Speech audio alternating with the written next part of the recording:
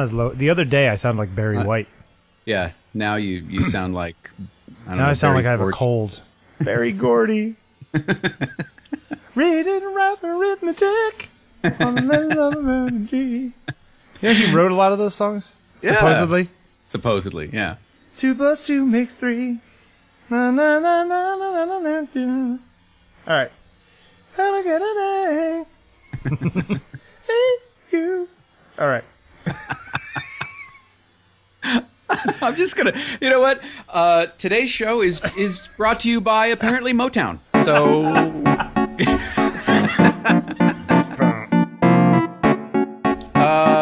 Okay. It's Tuesday, June 23rd. Third day. No. Well, it depends. If you count the 21st, then it's 21st, 22nd, 23rd. But if you say it's the 21st and then you start counting, it's the 22nd, 23rd. So depending on how you do it, it's either the second or the third day of summer. Oh, okay. Yeah. You see, you didn't know where I was going with that. I didn't know where you were going with that. The 21st counts as the first, second, third day of summer. Okay, so it's the third day of summer. And it is super hot here.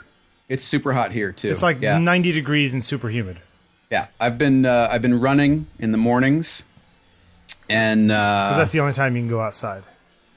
Pretty much, yeah. But it's it's good. It's good. My pace is not. I mean, I'm never going to beat like a marathon runner or a Kenyan or something. But I'm in the 8s, so that's good. Okay, it's good. How far do you run? I only run 3 miles, but that's good. 3 miles is good. Yep, I couldn't do it. Okay, so it is episode 165? Tuesday, episode 165 of On Taking Pictures. You are here because you love the photography. You're here because you want to hear Jeffrey laugh. Stadler and Waldorf banter about creativity. So my name's Jeffrey Saddoris, and with me... Can I say it? Sure. Can I say it? You can say it. The post-nuptial... Oh, boy. Bill Wadman. Yep, I survived. Nuptials managed. Check. Yeah, now I'm official. Yeah. Well, I was official months ago, but now I'm really official. Do we have to... is it Bill Conrad now? Is that... It's funny. So a number of people said Mr. and Mrs. William Wadman on like cards and things, and Conrad's like, grrr. Yeah. Because Conrad's staying Conrad. She's always going to be Conrad. It was good. It was fun. We, ate a lot of lobster. My friend Everett, who eats a lot at like holidays and things, ate 5 lobsters. Oh my God.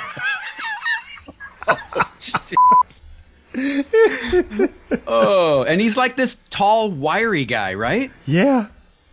Oh, I could not eat that many. I couldn't do it if my life said, gun to my head. Eat these 5 lobsters or you're dead. Yeah. Well, kill me. Because there's no way. I ate 5 lobsters. Yeah. Yeah, no, not going to happen. It was good. Not going to happen. But the world moved on while I was away. It's true. So what's happening in the world? Give me the rundown. What's happening in the world? Yeah. Well, okay.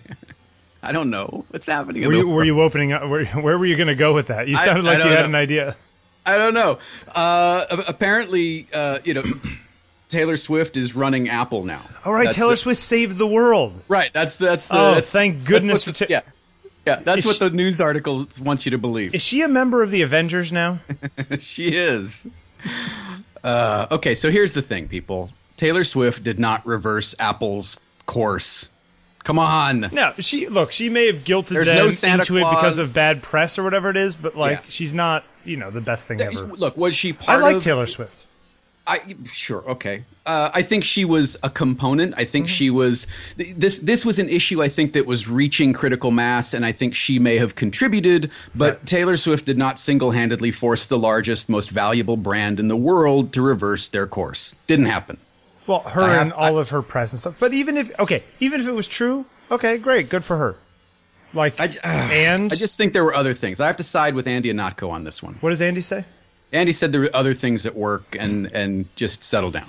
I personally am surprised by the fact that Apple, with their $190 billion, weren't magnanimous enough to say, you know what, we're gonna pay basically for your first 3 months on our service. Okay, but it wasn't just Apple. Like we were talking before the show, right. They have been in negotiations with these record labels, and the record labels months. probably said, okay, as part of the deal, you can have 3 months free usage of this stuff or whatever it is, which is crappy of the record companies. All I'm saying is that if I were running Apple, I would have said, you know what, we're using these people's content, we'll pay for it, and each the first $50 million or whatever the heck is going to get lost in people, you know, because that's 6 minutes of our profits or something, you know, like, and that'll give us so much good press that it'll be worth the amount of money anyway, you know, that kind of thing.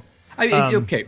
Point being, you know, maybe Taylor should go after her own record label as part of this too, yes, and some of the other record labels that ostensibly agreed to these terms. Yep. And you know, and now there's this whole little secondary thing, this response to Taylor Swift's thing, coming from a bunch of photography websites, especially this one guy on what is this, Junction 10? I don't know. Junction 10. I don't know who this guy is. Basically saying that Taylor Swift, if you go take pictures at a Taylor Swift concert, there's a crazy agreement, photo authorization agreement that you have to sign, which gives all kinds of, you know, perpetuity rights to Taylor Swift's company to do what they want with your photos, and you can't resell them and all this crazy stuff. Right. And people are just like, you know what, put down your stone, Taylor, until you get your own house in order, or what have you. My guess is that Taylor doesn't. Is that what they're saying? Yeah, I'm sure. My guess is that Taylor has no idea that this thing even exists. This piece of paper. This is so far down outside of the purview of her. You know what I'm saying?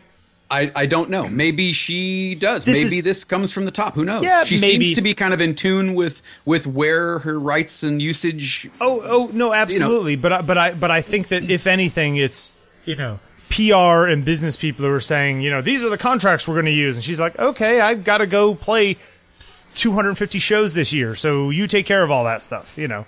She is the small part of a huge organization now, you know, the face of this huge organization.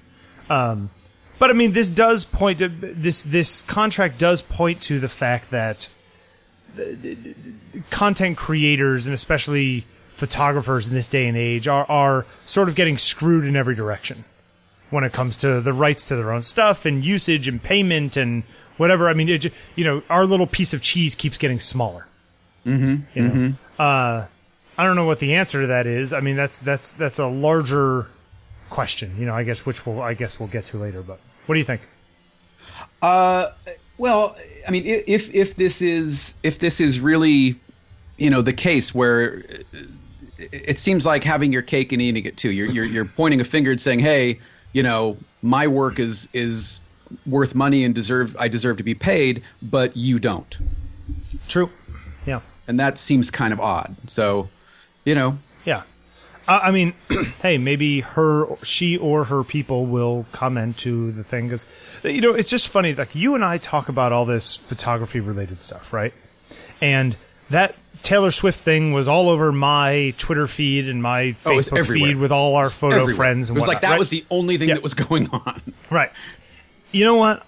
The rest of the world doesn't give a crap about photographers. You know what I mean? Like, we are hearing a bunch of very loud people in our little corner of the world yelling, but that's, you know, the upper deck row 13 section 41K of the amphitheater of life, you know?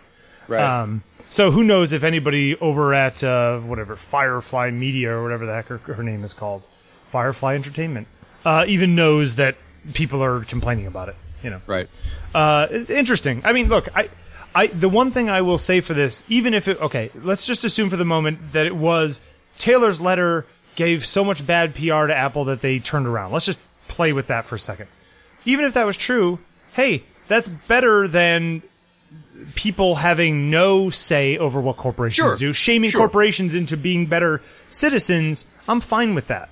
You know. So good for her for saying something, you know, I guess, you know, she's right though, that there's lots of people who will come out with some song over the next 3 months and people will be able to listen to it for free. And by the time they have to pay for it, that song's not a hit anymore. And those people lost out of, you know, $3.27. Well, okay, that's the other side of it. Is what was the figure that Pharrell Williams, out of how many millions of streams on Spotify, made? He made like $3,000 or some ridiculous thing. So, I mean, what are we talking about? Yeah. Yeah. Hey, switching gears for a minute. May I mention? By the way, it was $2,700. $2,700. Okay, well, so it paid for one of his hats. 43 million times he made $3,000. Yeah. So, I mean, what are we talking about in 3 months? Yep. And you've got labels saying that they're going to go out of business? Well, the labels may go out of business, but, the labels are not, they're middlemen who are going to get squeezed out, too. They're in the same situation as we are. Go ahead. May I mention Patrick? Sure. Patrick Wong. Patrick Wong, listener, friend of the show, was very kind and was at where was it? Palm Springs Photo Festival? Isn't that where he was? Okay. Yep. I think Palm Springs Photo Festival just a few months ago, and one of the attendees was Mary Ellen Mark, and Patrick got a copy of her book Man and Beast. And had asked Mary Ellen to sign it and sort of it's not dedicate. What's the word? Dedicated to the one I love. Great. You're just like all about the singing today.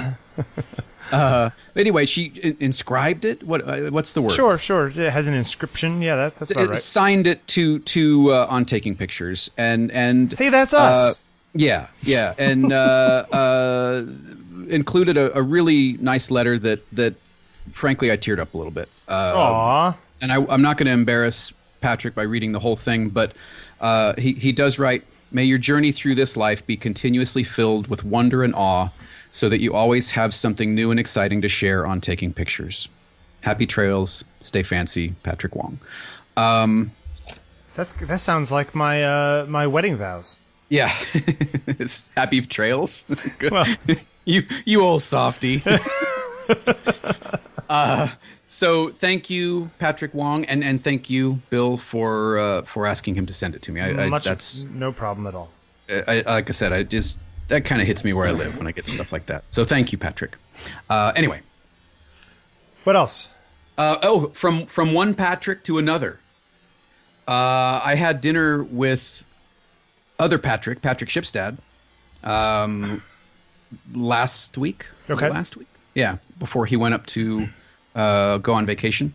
And he's got these Petzval lenses. Right. Old school lens. And he got a new lens, well, not new, new to him, but it's another type of these sort of swirly bokeh lenses called a Helios. And they're these Russian lenses. They were made in the 70s and 80s. And you can get them for not a lot of money. But they've got very interesting optical qualities to them. And so I've ordered one of these things, and I'm looking forward to playing with it. So we put a couple links in the show notes. Excuse me. What do you think of these? What do you think of the optical effects? I mean, they're sharp at the center, right? Are we talking about these in particular, or the idea of lenses that have defects that people use for creative purposes? Both. I see the effect that these things are doing where the bokeh kind of gets swirly in the background. I think, for me personally, I'm not that interested in it. I tend to want my things to look as technically correct as possible, but that's just my kind of thing. But special effects, right? You got to use it in small doses. You can't use it all the time. Do you see these on the same sort of playing field or the same level as a preset or like an Instagram type of effect, or because it's in camera and optical, is it somehow different? Oh, I mean, I think it's fine. I think it's a perfectly reasonable thing to do. I just think that it's the kind of thing that only works on a certain kind of photograph, and even then, if you overuse it, it's like, oh, he's got that canned thing again. You know what I mean? Right, sure. I feel like I think that's the problem with it for me. And then I see, oh, well, let's say they cost $400 or whatever it is. I think, oh, $400 for something that I can't use all the time. That's a lot of money. But hey, people love their what's the one that I had? The old school one that lets you do the tilt shifty stuff. The Lens Baby. Lens Babies, right? Thing. I had the first generation Lens Baby, the one that was just like a little plastic accordion kind of thing, you know, like a little bellows type. Yeah, thing. yeah. And I used that for a little while, and then it just sat on my shelf. It's just I've never been a big user of them. But some people collect all these things. Right. People like Patrick like to collect these things and then use them when they use them. I think it's funny, like the Petzval thing. Those lenses are so incredibly simple. I think it's 4 elements, and they're the original ones from 1840. It was one of the first. Sort of portrait lenses, because the original ones apparently had an f-stop of 3.7, which was way faster than other lenses of the period, so that you could do shorter shutter times, exposure times. So it's interesting now that I guess Lomo must be, this thing is totally out of what's it called, patent, So I'm sure that Lomo is just basically recreating one. Right. With the same style of stuff and sort of trading on the name and the look. I've used one of the original ones before. A friend of mine has one. And it's trippy.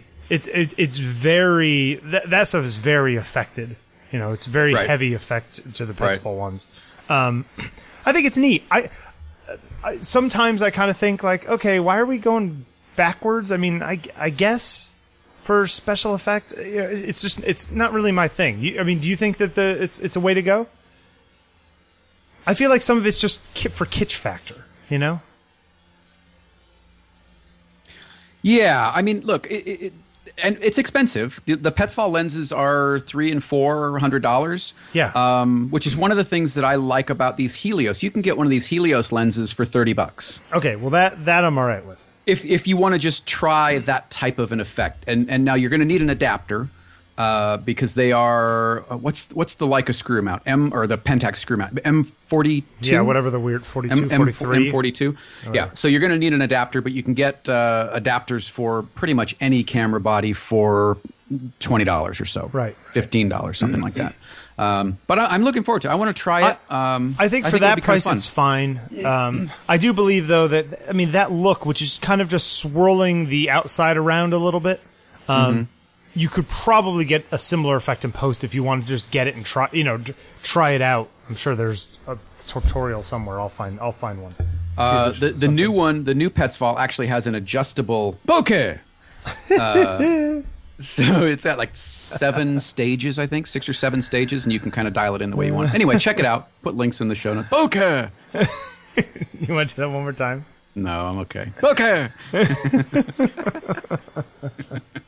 Yeah, here's some guy who created a little process for doing it in post. So I'll drop a link. Yeah, in the let's show notes too. see how that stacks up. It's not exactly the same, but it's right. You could think that that's what's going on if you're not careful. So I'll put a link in the show notes.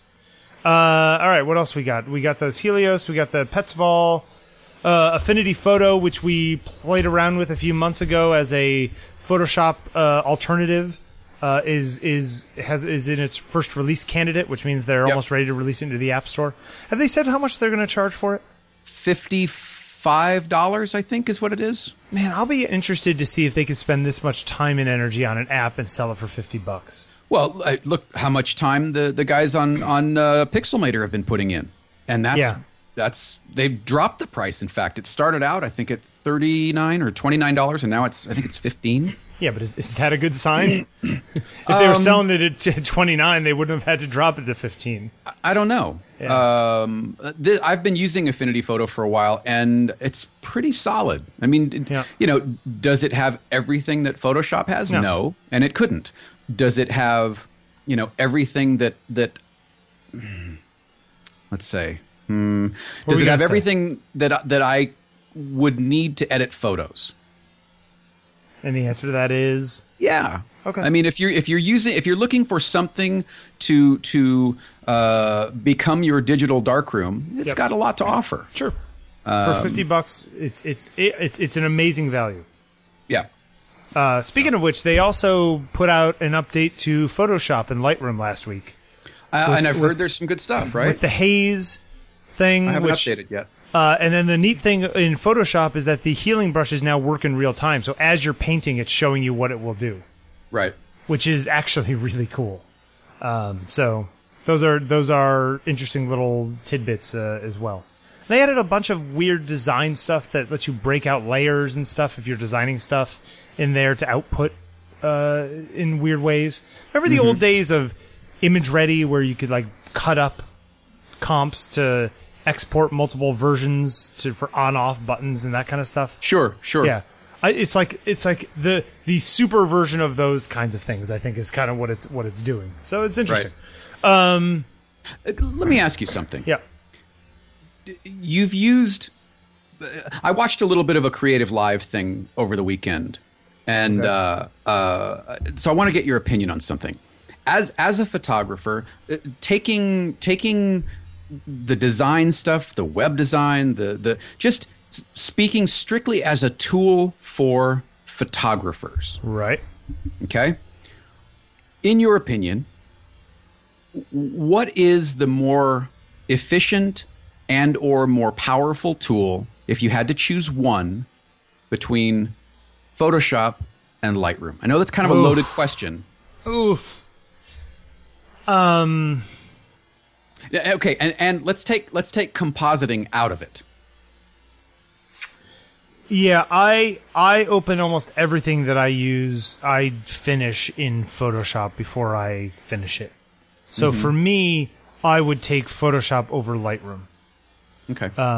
But if Photoshop disappeared tomorrow, could I do most of what I need to do in Lightroom? Sure. I guess if I had to.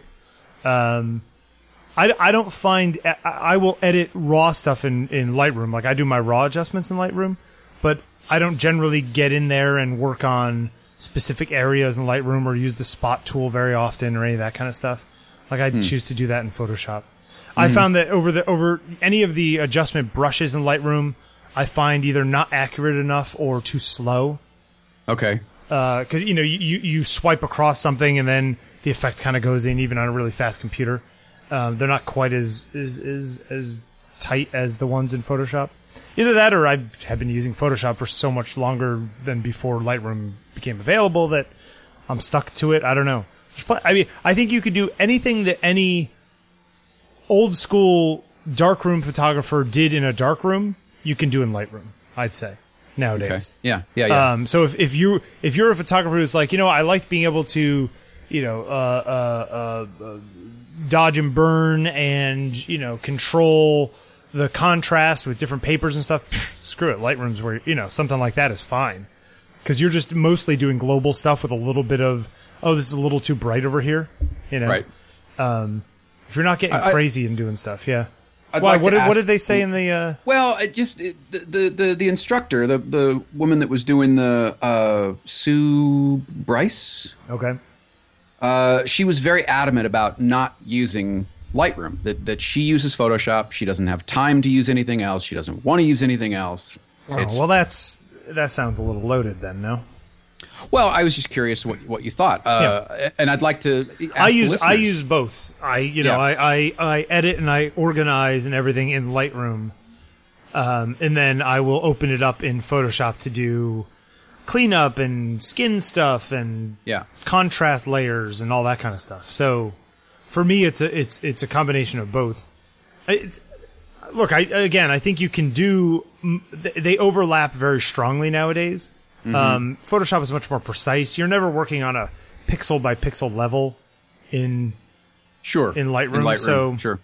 But now there's all the panorama stuff is built into Lightroom and the HDR stuff is built into Lightroom. So there are less reasons why you have to go to Photoshop if you don't want to.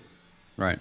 I was just curious. Listeners, how do you guys? What do you think? Do you use Lightroom more? Do you use Photoshop more? Where do you use Photoshop that you don't use Lightroom? Podcast at ontakingpictures.com.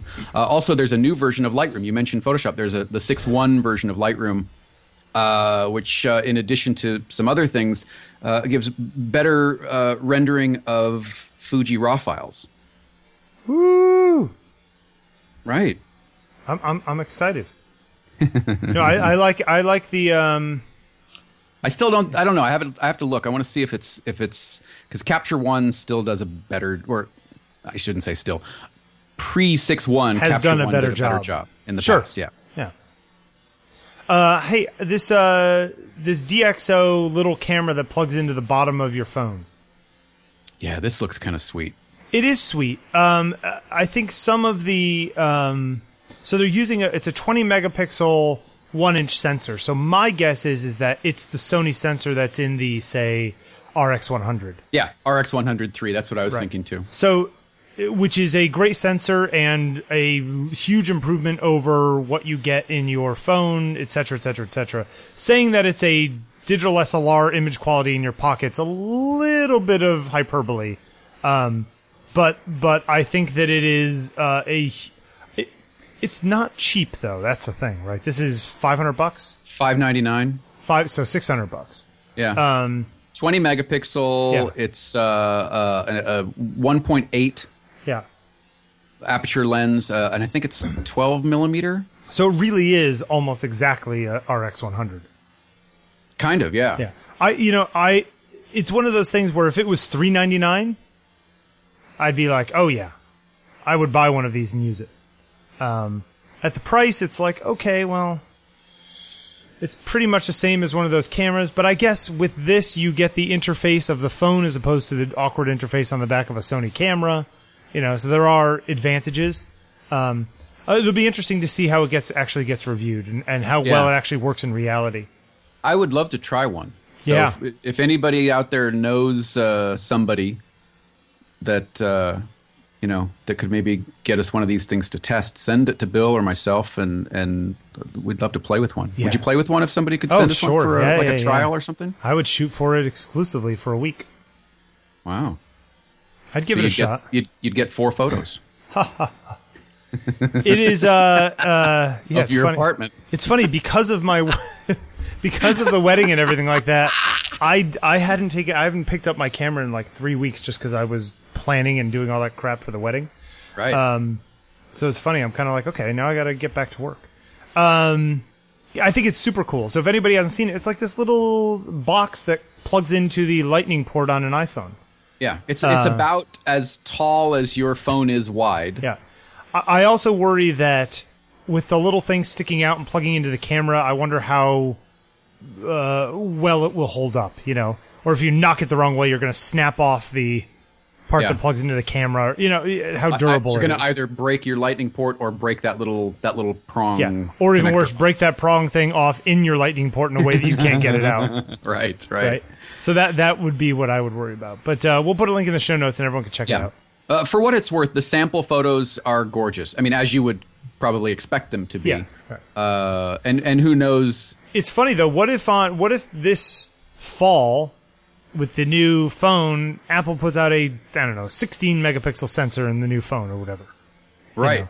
I mean, it will still be not as technically good as this because the sensor's much bigger and the glass is better and all the rest of it. But you start shrinking that distance between the two, and you get into some questionable places. So well, and that's the thing. Would you rather spend $599 on this camera or $749 on a 6S? Right, and get the new phone. Right. I've actually, you know what I want to know from the listeners? Anybody who's actually bought the big one, the Plus, the 6 Plus. The 6 Plus? I see an awful lot if you're of happy them. or unhappy that you have such a huge phone. I hear the battery life is fantastic. And that's sort of and that plus reading on it, having it as like a little book reader, which is a little better than a thing, kind of like makes me think I might want to go that way when I upgrade. So if anybody has some thoughts on that. If I did not already have an iPad mini, I would be much more tempted if I did not already have and an I iPad. don't have one of those. I have an Nexus 7 tablet, but I almost never use it because I don't carry it around with me, Anyway, DxO1, is that what this thing is called? The DxO1 camera. So we'll put a link in the show notes. We'll check it out. Corbis is apparently charging for use of public domain photos. So basically they've taken all these public domain photos off of Library of Congress and elsewhere, and now selling you the right to use those photos in your advertising campaign. Right. Without saying that they came from public domain Library of Congress. Yeah. What do you think? There's a Boing Boing article. Yeah, I mentioned Corbis because I was stunned. This is according to the article. I was stunned by the number of free public domain images it sells, such as this image of the turret of the battleship USS Monitor. Corbis will sell you this image for between $110 for internal use only to $1,735 for TV and internet. Exactly how they got to $1,735 and not $1,700 is a mystery. The bigger mystery is how they sell it at all, as this same image is available for free from the Library of Congress. Weird. That's crazy. Yeah. It's really strange. I always thought, I guess, people take public domain movies and they sell DVDs of them, right? But I always figure that that's sort of a matter of they're selling you the recording medium, which has the public domain stuff on it. Well, right. I did not know you could actually say, this stuff that's available for free, I'm going to sell it to you digitally so it doesn't cost you anything. The rights to use. How could anyone sell anyone the rights to use things that are already in the public domain? Right. And that was, you put a 20 by 200 link in there, which is kind of the same thing as... That pisses me off, too, but that's we'll get to that in a second. Yeah. Yeah, they're selling a print, so you're actually getting an object. Yeah. But it costs. So that's. But they're So 20 by 200 who do the prints where they sell more smaller ones and less bigger ones, right, of a particular image, sell a bunch of stuff from the NASA archives, which are all completely public domain images too, but they sell 24 by 24 images for $1,200. There's no way that print is good enough to be worth $1,200. Go print it out and send it to Adorama, and you'll get one for $25. Yeah, or Elko or something. Yeah, right. So there's a little bit of like that. That always pissed me off a little bit when I saw that. I'll put a link in the show notes to that stuff too. But I always wondered. It's like, wait, the gall that people have to do that kind of stuff kind of amazes me sometimes. Yeah, it's you got cojones to pull that off. It's interesting. Yeah. The Boing Boing article. What do you think? But a little aside, what do you think of Cory? I'm a fan. I like Cory Doctorow. I do like Cory. Sometimes he goes a little overboard into the world of Fantasyland. But he really liked that picture I took of Cece body painted into the bookcase. Bookcase. And so I was actually emailing with him a few months ago. Yeah, I think he's good. Okay. He I was is just curious. I think that he is a banner carrier for a certain kind of people, Yeah. So yeah, I think it's good. This is interesting though. I wonder if there are any legal limitations to what you can and cannot do with public domain. I guess we'll have to do some research. There's another site called Shorpy.com. Okay. That it's a repository for both old family photos from the person who runs it. Oh, and, right. We did this a while back. Yeah, right. Library of Congress. But you can buy prints. Now, I guess if you're getting the print, yeah, but he charges $40. Right, not $1,200. $95 for a 30 by 24 inch, which I think is okay. This guy's not making a whole lot of money on these prints. Right. And he's not selling the rights to use them. That's so strange. Yeah. Although here you go, he does have you. You could buy the rights to use these things, but I can't tell if these are public domain in the first place. Anyway, it's interesting, very very interesting stuff. Yeah. We'll have to see if anybody writes in on that. Wait, do we have a thing? Do we have anything today? What do you mean thing? No, not today. End of the month. Okay. Yeah. Cisco. So should we get onto this Cisco article? So today's episode of On Taking Pictures is brought to you by our own hopes and dreams. Yes, and also the letter Q. For quit. I quit. All right. So this Slate article. It's funny. We mentioned this Slate article last week because we said we were going to talk about it, and even before we've talked about it, we've gotten like 4 or 5 emails from people, right? Which is fascinating to me. It's good stuff. So where do you want to start? How do you want to dive into this? In the name of love. In the name of love. Sorry.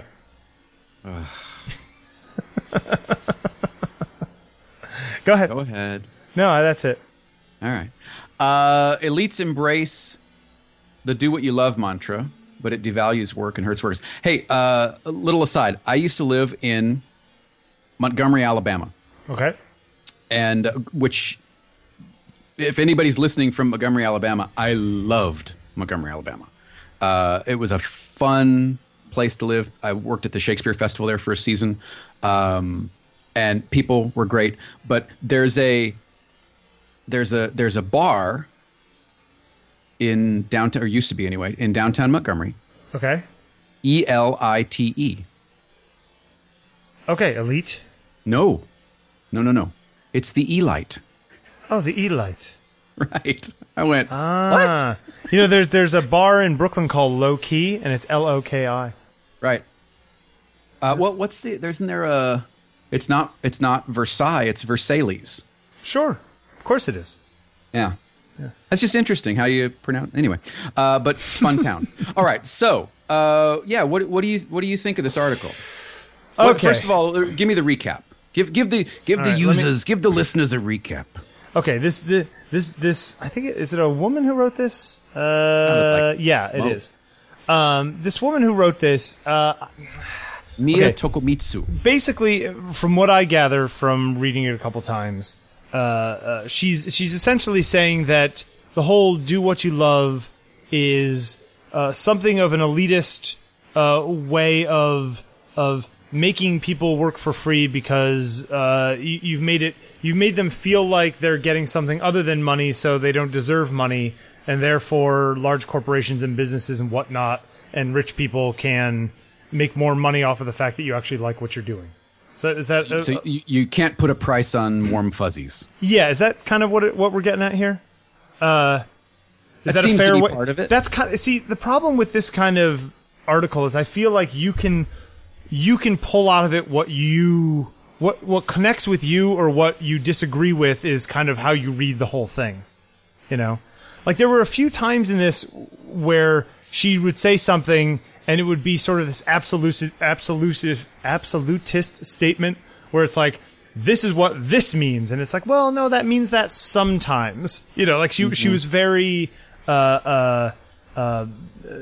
she went a little too far with some of the comments that she makes. But the argument is that only rich people can afford to do this, and the people who benefit most from people doing what they love are other rich people, and it's all a big scam to get people to work for less because they think that they're getting enjoyment from life in order to make up for the lack of pay. She writes, do what you love is a secret handshake of the privileged and a worldview that disguises its elitism as noble self-betterment. Yeah. According to this way of thinking, labor is not something that one does for compensation, but is an act of love. Yes. Okay, but why can't it be both? Well, that's exactly what I was going to say. I think that this layers over many things. You know, do I like sitting around in Photoshop for an hour with a healing brush, like pulling pores out of some woman's skin? No, that's very tedious and boring, but some people do. Right, and some people do, and even if I wouldn't choose to do that all day long, it is part of a larger thing that I enjoy doing, which is creating this thing from scratch and having a finished thing at the end, you know? It's like, I don't think a lot of carpenters like going back and forth with a saw all day long. If that was their job, was just to like all day long, I don't think that any carpenter would do that either. It's just a part of being able to do the larger thing is what they get something out of. And for what it's worth, is there something necessarily, and I don't say that I'm completely agreeing with this point of view, I'm just throwing it out there as a devil's advocate, is there something wrong with looking at the world as something more than what you get paid for the job? You know? Like that's no. For a lot of people, that's okay. Yeah, I don't get paid a lot of money to do this internship or to take pictures or whatever it is, but I keep my overhead low so that I can do this, and I've only got X amount of time on the earth, so okay. Hello, you and I have sat down for 165 times. Yeah, we're not buying Porsches and mansions from doing this show. No, right. And so is there there is a certain amount of, it's okay to, to love doing something that you don't actually make that much money for. Now, if the argument is that, yeah, other people are making money off of you and you're not seeing it because they're making you think that you don't deserve it. Well, that might be a true statement too. Yeah, but I think that can exist in parallel with some of the things that are being said in this article. Okay. I think parts of this article are very black and white, where, like you said earlier, this is the way it is. Well, it can be the way it is, but it doesn't have to always. It's not absolute. Right. Like the whole thing about do what you love being turning in, like where it's actually a narcissistic thing to do what you love. It's like, well, everyone chooses to do what they do in this world. It's not morally wrong for you to want to do something that makes you happy. One of my best friends, his dad told him growing up, if you liked it, they wouldn't call it work. Right. Yeah, you've used that line before. Yeah. And in fact, I think she uses it in here somewhere. I don't agree with that. Right. I like what I do. I still work very hard at what I do. It's hard work. I still love it. One of our listeners wrote in saying he used to work 60 hours a week at a job that he loved, that he got paid crap for, right? But he really did like doing it. But the problem is that then the bosses come in and say, well, you can't have more money because there's 6 people who want your job, and why would we pay you more when we could just get them to do it, right? Right. I don't know. It's all of this it has so many layers in it, right? And it kind of it's kind of where you choose to come at it, or how much energy you choose to devote to the battle that is in there, I do think that people get taken advantage of. I do think that people make unnecessary. See, even that's loaded. I do think that they make compromises. I'm guilty of it. I've made compromises my whole life for one reason or another, and sometimes I look back on those and go, well, that wasn't the smartest thing, but I've, by and large, always learned something. Right. Out of it. And he makes a good, she makes a good point where she's talking about, yes, Steve Jobs can stand up there and talk about do what you love, but he's got a million, kids in China putting iPhones together, and people cleaning his Mercedes out in the parking lot, making minimum wage or less. So there is a certain amount of privilege in the fact that we're even sitting here talking about the fact that you and I can afford to, I don't know, make stuff for a living. Sure, absolutely. Can everyone do it? No. Am I lucky that I was brought up in a middle-class household where I got an education and, you know what I mean? Absolutely. Well, yeah, and then, there's the other argument of, well, if everybody's out doing what they love, then there aren't going to be any janitors or sewage workers or whatever. And I don't think that you have to do what you love for a living. Right. But I think that you should pursue what you love as an activity, and if it turns into a living, so much the better. But we got another letter from a listener who did just that. Said, look, I don't want to do this as a living because then it does become work and it takes the joy out of it for me. Yeah. I want to continue doing this because I love it. Yeah. Well, which is sort of the argument that you and I have had about the work that I do a lot of times, where I kind of say, yeah, I try to choose jobs where I would want to take those pictures anyway. And I also get paid for it. And yes, could I get more jobs doing stuff that I really don't like shooting and make more money? Probably. But I don't want to hate what I do. And I feel like that's that slope has a lot of grease on it, And so I may be a little bit insanely push in the other direction really hard so that I don't ever get close to that edge. Well, it's there's a fallacy in here that if you love it, it can't be work. Yes. And I just don't agree with that. Some people have said to me, I remember talking to some a Wall Street guy, and I think he was a Wall Street guy. And I was talking about how that I'm, he's an artist, he doesn't make that much money. Well, yeah, you get to do what you love. It's like, yeah, but there are probably people on Wall Street who absolutely love what they do too. Absolutely. You know? I know lawyers, right? Taking apart companies. I know lawyers who are miserable. I also know lawyers who are workaholics because they really love law. So that's not really a good indicator, because there are people who love doing the jobs that you and I think are super crappy. You know, Right. I mean, Yeah, they look- may be look a at, minority, but The Wall Street, the flick. right. Wouldn't you say that Gordon Gekko loved dismantling companies? Exactly. Greed, mean- for lack of a better word, is good. Yeah. To Sure. you and I, that may, and to maybe other people listening to the show, that may not sound like a fun job, but to him, that was a charge. Right. And so you know, to make it about some sort of objective view of, oh, if you love what you do, then you should make less money. Well, there's plenty of people making tons of money doing what they love. So that dichotomy does not work, or vice versa. People who make crap doing jobs that they can't stand. You know, it's I don't know. This stuff is just so intertwined with so many layers of stuff. It's funny, they have the picture here of Jessica Walsh's apartment, and Jessica's now the partner of your buddy Sagmeister. right? You know, so I mean, she's a very talented, very excellent designer who's also a very beautiful young woman who is, you know, you would think she's got it all, you know.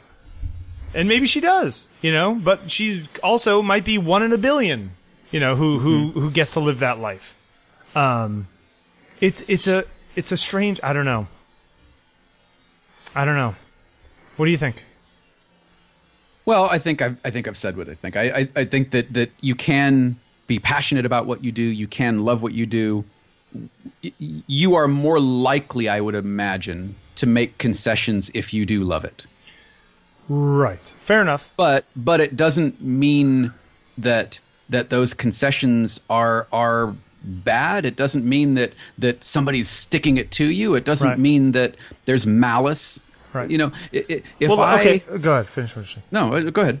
I was just going to say, okay, let's assume for the moment that those things are true, that it is the world sticking it to us because we're gullible, because we're doing what we love, and therefore they're not paying us for it. Let's just make that assumption for a minute.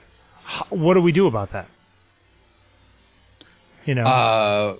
Well, I mean, as Freddie pointed out, Right. There We need to might have to unionize. be, there might have to be a critical mass where enough people say no, our work does have value, and there is a Right. baseline, there is a fair factor, for lack of a better word. And yeah, it does. You know, does passion breed gullibility? I don't know if it breeds gullibility, but it certainly gives you a little more wiggle room. You know, if somebody came to me and said, "Hey, I've got this thing I'd like you to, you know, I don't know, moderate." Let's say he's got Gregory Crewdson and Chuck Close and I don't know, somebody else, and we'd love for you to moderate this panel. This you would do it discussion. just for the experience. Yes. Of course you would. As would Yeah. I, as would so many other people. You know, regardless of what my rate, and you see this in music, you see this in Sure. Hollywood, you see, you know, it's pick and choose. What's his name? Who's the guy in the new Jurassic Park movie? What's his name? Chris Pratt Chris Pratt. at Pratt on Twitter. Is it Pratt? Yeah. He was talking on that Nerdist episode. He's like, you know, after Guardians of the Galaxy came out, he's like, I was offered movies with huge price tags, huge paydays after the offer. He's Right. just like that I could have said yes to and walked away with piles of cash. Mm-hmm. He's like, and a lot of them I said no to because I wasn't interested in what they were. So, you know, he's just like I mean, and of course he has the opportunity to do that, but there are plenty of people who would say, you know what, make hay while the sun shines. If they want me to make this crappy movie and they're going to pay me $30 million to do it, woo, you know, let's do it. You Right. know, but there's also the people like what's his name? Who plays Banner? Bruce Banner, the Hulk. Bill Bixby. Yes, the other guy. Oh, Mark Ruffalo. You're like Ed Norton. No, Ed Norton. I love Ed Norton, but he was terrible in that flick. Was he bad? Wait, who Yeah. played the other one? Who was the first new Hulk? Eric Bana. Eric Bana, right? Okay. Anyway, yes, Ruffalo will take the Avengers movie, so that then he could go do all these other little tiny things that pay him next to nothing because he likes doing them. Yeah. So I mean, he seems like a good guy. He does seem like a good guy. So, but there are huge. This is a super gray area that I think this article tries to make black and white. Agreed. And while I do agree that there are people making money off of our work, and those people are not us by and large, and I would love for that to change, I don't know how to go about changing it. Mm-hmm. Because there will always be people who will do it for less, and that ship has sailed to a large extent. And yes, you could say, well, now you need to come up with a certain point of view or a certain look or a certain whatever artistically that makes you not replaceable. Sure. What's the value that you bring? So and make the value a value that doesn't start and stop with a dollar sign. Right, and that has always been the case. Mm-hmm. So what's really different here? I don't know. I think it's interesting. I think I want to hear from more people, and see what they think. But I think it was an interesting article. Sometimes though, I look at this stuff and I say, you know what? I could spend the rest of my life worrying about this kind of stuff, or I could just live my life. Right. And I'm starting to lean towards just living my life. Anyway. So that's what. So write in, tell us what you think, do what you love. The article on Slate. And we'll do a little post wrap up next week when we hear some stuff from people. With the exception of the goofy little plaster bus in the photo, I do dig that shot of Jessica Walsh's apartment. Well, then go find Jessica Walsh. She's tiny. No. She's like 4'11" or something. She's a very short girl. Yeah. Anything else? I think you want to say about that? I think we're good. How's your voice? You holding up okay? You drinking tea? What are you doing? I'm drinking fizzy water at the moment. Fizzy water. All right. This is what happens when you so talk for 4 days straight. Right. Well, yell. Yeah. Yell for 4 days straight. Another story. Oh, good times. Woo! Yes. What's next? What are we going to talk about next week? Hey, next week, I was flipping around TED Talks. I was listening to TED Talks over the weekend, which I love TED. If you are not a person who has... TED Night? Who has... TED Night. Oh, TED Night. Because then you get to Jim J. Bullock, who... I love Jim J. Bullock. He's everywhere. He used to be. Well, that's a good point. He was on target to be like the next Paul Lynde, Charles Nelson Riley kind of thing, and then he just disappeared, right? Yeah. So I love TED Talks. Go TED.com. You can find hundreds of them. There are TED Talks and these sort of annexed talks away from the main stage on so many inspiring topics. It's terrific. And this one... Go ahead. Go ahead. No, you go ahead. Do you think that sometimes do you back up and say, even the whole TED Talk thing is a weird privileged world of privileged people talking about privileged things? I think it used to be more so. It used to be a very closed event that they had, one place once a year, and you had to be invited to go and da da da da. I have nothing bad to say about them because I have been motivated, inspired, moved by so many of the things that I would not, had they not been there to give the talk and then subsequently put online, I wouldn't have had access to. So okay. I am very thankful for this as a resource. I have it on my iPad, so whenever I, start spiraling, that's one of the things that I'll go to, and I'll watch a little something to try and get me out and lift me back up. Fair enough. All right, go ahead. Sorry, Jimmy Nelson. Jimmy Nelson. So I was watching this. Jimmy Nelson is a photographer who is widely known for his photographs of vanishing indigenous peoples all over the world. And he goes to some of the most remote locations in the world. Has he come to visit you yet? Yeah, there it is. Wow. Hold on.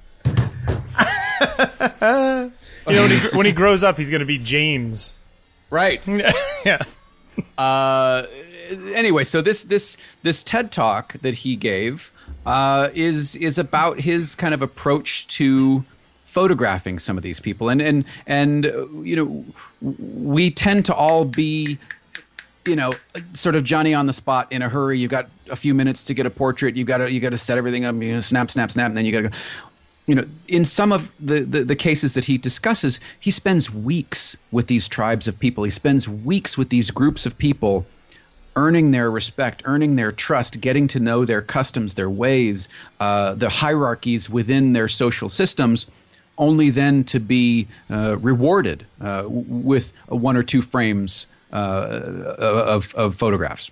And I just thought it was a fantastic look at, kind of a flip side look at the rush that we normally tend to engage in, with becoming part of something, immersing yourself in something, and the photographs sort of being the byproduct of the immersion, not the you know, the street photographer who doesn't even ask permission, who goes up and just snaps a photo and then off on his or her way. Yeah, sure. I like the feel of this, so I will watch it and we will discuss next week. Yeah, Jimmy Nelson. Yeah. Okay. I will put a link in the show notes.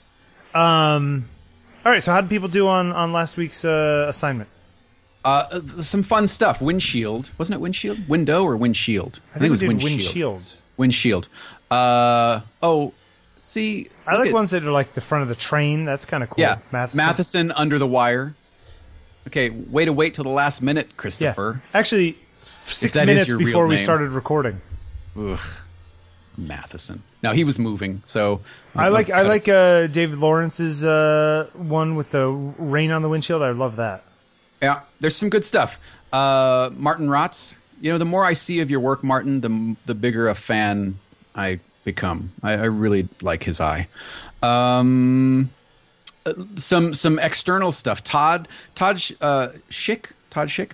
He's got a whole series of really cool car photos that he has posted, like old vintage cars and details of cars, panels, door panels, fun stuff. So go, if you haven't seen his work on the group, go check that out. Bobby, good stuff. Bobby Tingle. Yeah, there's a lot of good stuff. Yeah, this was a fun one. And again, lots of interpretation, internal versus external. A lot of overlap between weather and seeing what's going on. I love seeing where people live. We definitely have people who live in all kinds of crazy places. Yeah, details forthcoming, but I think road trips are definitely going to be part of my future moving forward. Okay. Somebody had one. It was like a. Hold on for a second. Let me scroll. Excuse me. Gardner went all fancy with these like long exposure shots in the back from the back seat. Apparently, he gets chauffeured around places. He's like driving Miss Daisy. Must be nice. Matt Burt. He's Miss Daisy. Yeah, right. Matt Burt. The view through the rear windshield of my van whilst living in a van traveling through the States. And he's looking out at the beach at Carmel, and it's just such a cool shot. I really like this shot, Matt. Hey, if you were ever going to print that, I'd know where you could send one. Oh, boy. See what I did there? Yeah. See what I did there? You know what that is? What's that? Subtlety. Is that subtlety, or is that shameless? Shameless posturing and begging for a print? Yeah. Yeah, I'll trade you. Hey, I'll trade you. Anyway, so good stuff. Yeah, the Gardner long exposure thing, that's fun. Yeah, good stuff. So lots of really fun work. So what's next? And, you know, Wait. Just hold on. Finish your thought. Don't get ahead of me, man. Just some really great work being shared. A lot of street work, some portraits being shared, architectural work. I am never at a shortage for inspiration when I look through our group lately. Yes.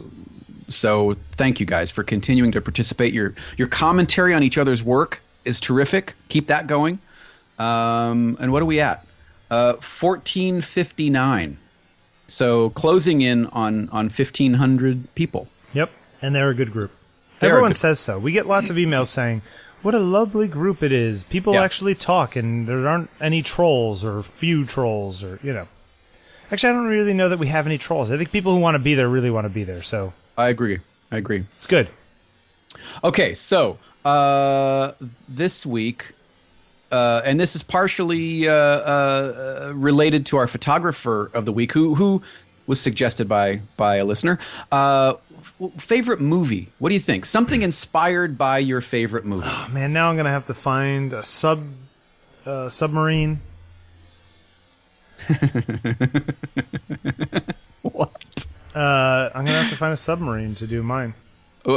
Down Periscope is your favorite movie? I was gonna make that joke with Kelsey Grammer. You know, they found an old diesel sub that was like left over, and that's why they made that movie. Like they had the sub, so they just used it as a set for a movie. I think Claude was telling me that story. Yeah. Okay. So hold on. Hunt at October is where I was going. Nu Paruski Nimnoga. Go ahead. Okay. I'm still on the submarine thing. I don't know where I was going to go with it. Pitch is too high. Torpedo's Russian. I love that movie. Best movie ever. Go ahead. So, so let's do something inspired by your favorite movie. Okay. Keep it clean, people. Yeah, exactly. Your favorite movie. Baleward. I saw Baleward's van down the street from me. I saw that photo. He's sitting in the driver's seat. Not going to invite me, is he? I'll show him. 1,000mm lens pointing out the back. We love you, Alan. Photographer of the week. What do you got? Christopher Doyle. All right.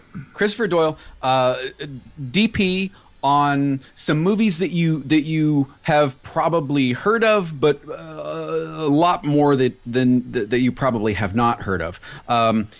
Two of my favorite movies, and I have DVD copies of I have a DVD copy of 2046, but I don't have In the Mood for Love. Wong Kar-wai, brilliant director. Chris was his DP on these, and 2046 has kind of it's got kind of a Blade Runner feel to it, so it's not surprising that I like it. But he also did Hero, the Jet Li flick. Sure. Did you ever see that? I never saw it, but I know of it. Beautiful film, absolutely beautiful. As you mentioned, he's got a very saturate, almost Amelie type of look, isn't that? Yeah, and he also uses much the same way the guy who shot Amelie, whose name I don't remember. He's got it's very much, especially interior scenes. He doesn't mind using the widescreen to its full advantage, where he'll have characters way over to one side with perhaps like even a wall where you're only looking through a doorway. You know what I mean? Where the frame is being used as a mechanical device as opposed to a composition device. And it's funny because we as stills photographers, most of us, are not usually shooting at these crazy widescreen, like beyond 16:9, like 2:1 or whatever the heck it is. Right. So it's interesting to see how people play around with this more panoramic view within motion films. You know? It's a different way of looking at the world, and also, in my opinion, very cool. So I just want to put that out there. Yeah. If like I said, if you want to see a couple great films, three films, and they're all War Kong Wai, Chungking Express, In the Mood for Love, and 2046. And he's got kooky hair, this guy. Christopher Doyle. Yeah, it's kind of Lyle Lovett-y. Yeah. He's got a good look. Yeah. I like it. Very interesting. We put a couple interviews with Christopher. He's a very interesting cat to listen to. So there are a couple interviews that you can read. I think one of them is a video interview. His stuff is very heavily graded too. As a general rule. Yeah. Very. So whoever he's working with for the grading is also involved in a lot of that, I think, and involved in the look. It's good stuff. I like when filmmakers And Eastwood is another one that does this. He's had the same crew working with him for 25, 30 years. Yeah, Spielberg does that too a lot of. Yeah, and I like that because you tend to develop this sort of visual shorthand with your collaborators, and I like that. I like the process behind it, and I like what tends to come out of it. Yeah, sure.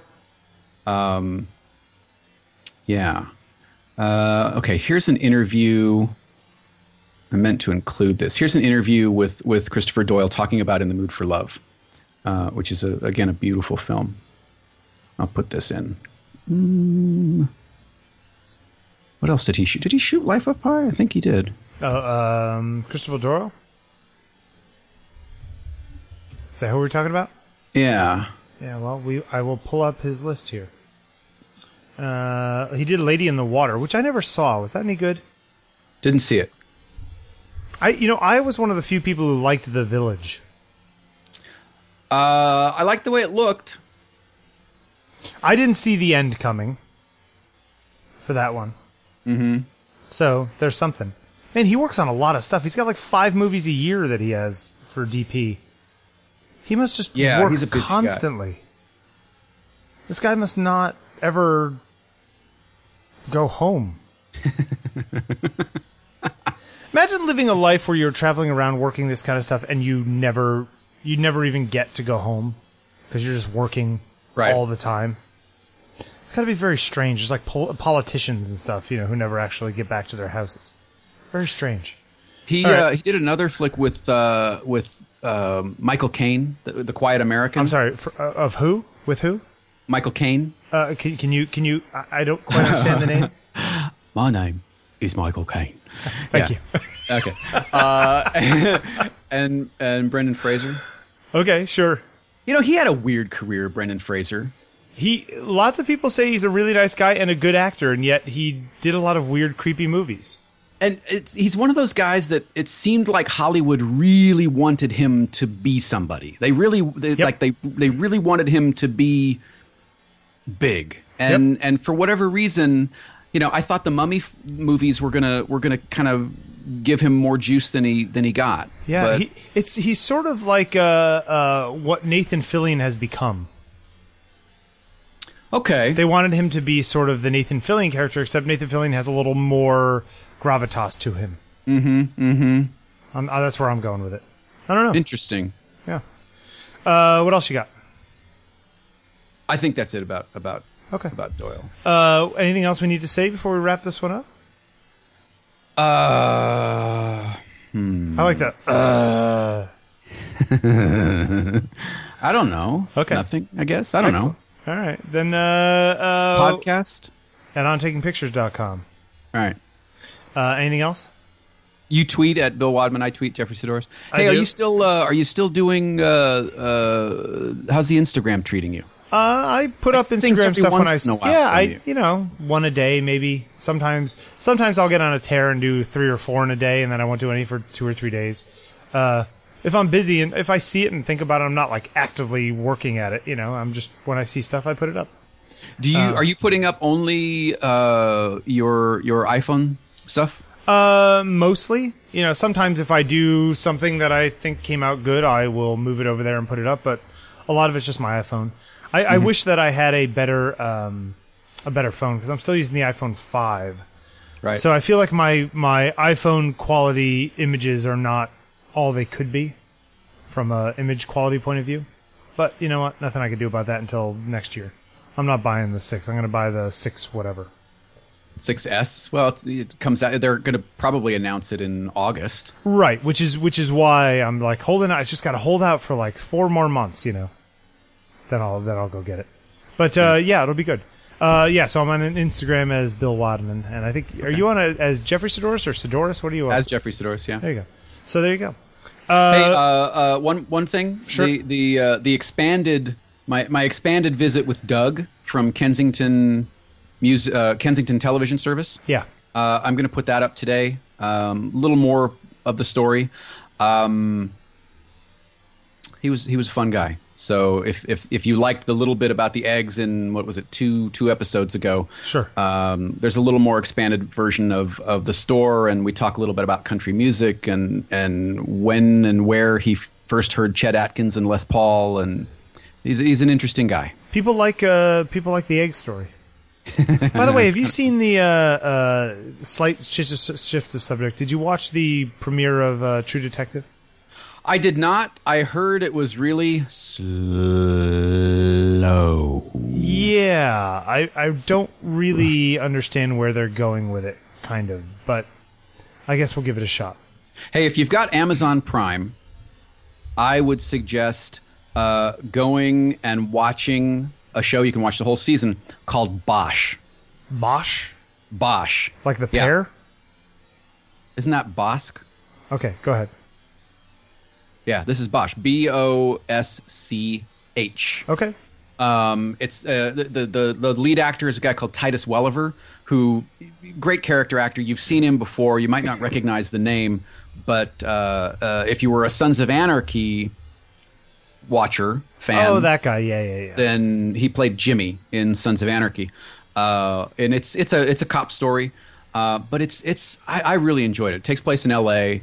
I really enjoyed it and was excited that they renewed it for a second season because I think there's more of his story to tell.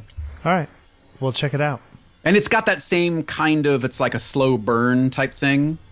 And the protagonist, ready for this? The protagonist? Yeah. Jason Gedrick. Oh, no way. Swear. Iron Eagle, Gedrick, baby. Iron Eagle, Backdraft. The guy just appeared out of nowhere, and he is terrific in his role. He's really good. Bosch on Amazon Prime. All right, I check really it out. enjoyed it. Yeah. Anyway. All right. Till next week, then. Yep. Have a great week, everyone. Thank you for listening. Go out and make something fun. Get some photos. All right, we'll do. Make something. Listen to something. I have to call wedding pictures now. Yes. Are you going to sing while you do it? No. I'm going to cry while I do it. No, Heather's going to cry while you do it. What have I done? She's like, who did I marry? Why was he wearing a blue suit? Bill, how do you spell annulment? Oh, that's good stuff. All right, we'll see you later. Thanks for listening, everyone. Bye. Going on and on the way we are for so long. To any fool it's plain to see something's wrong. As this way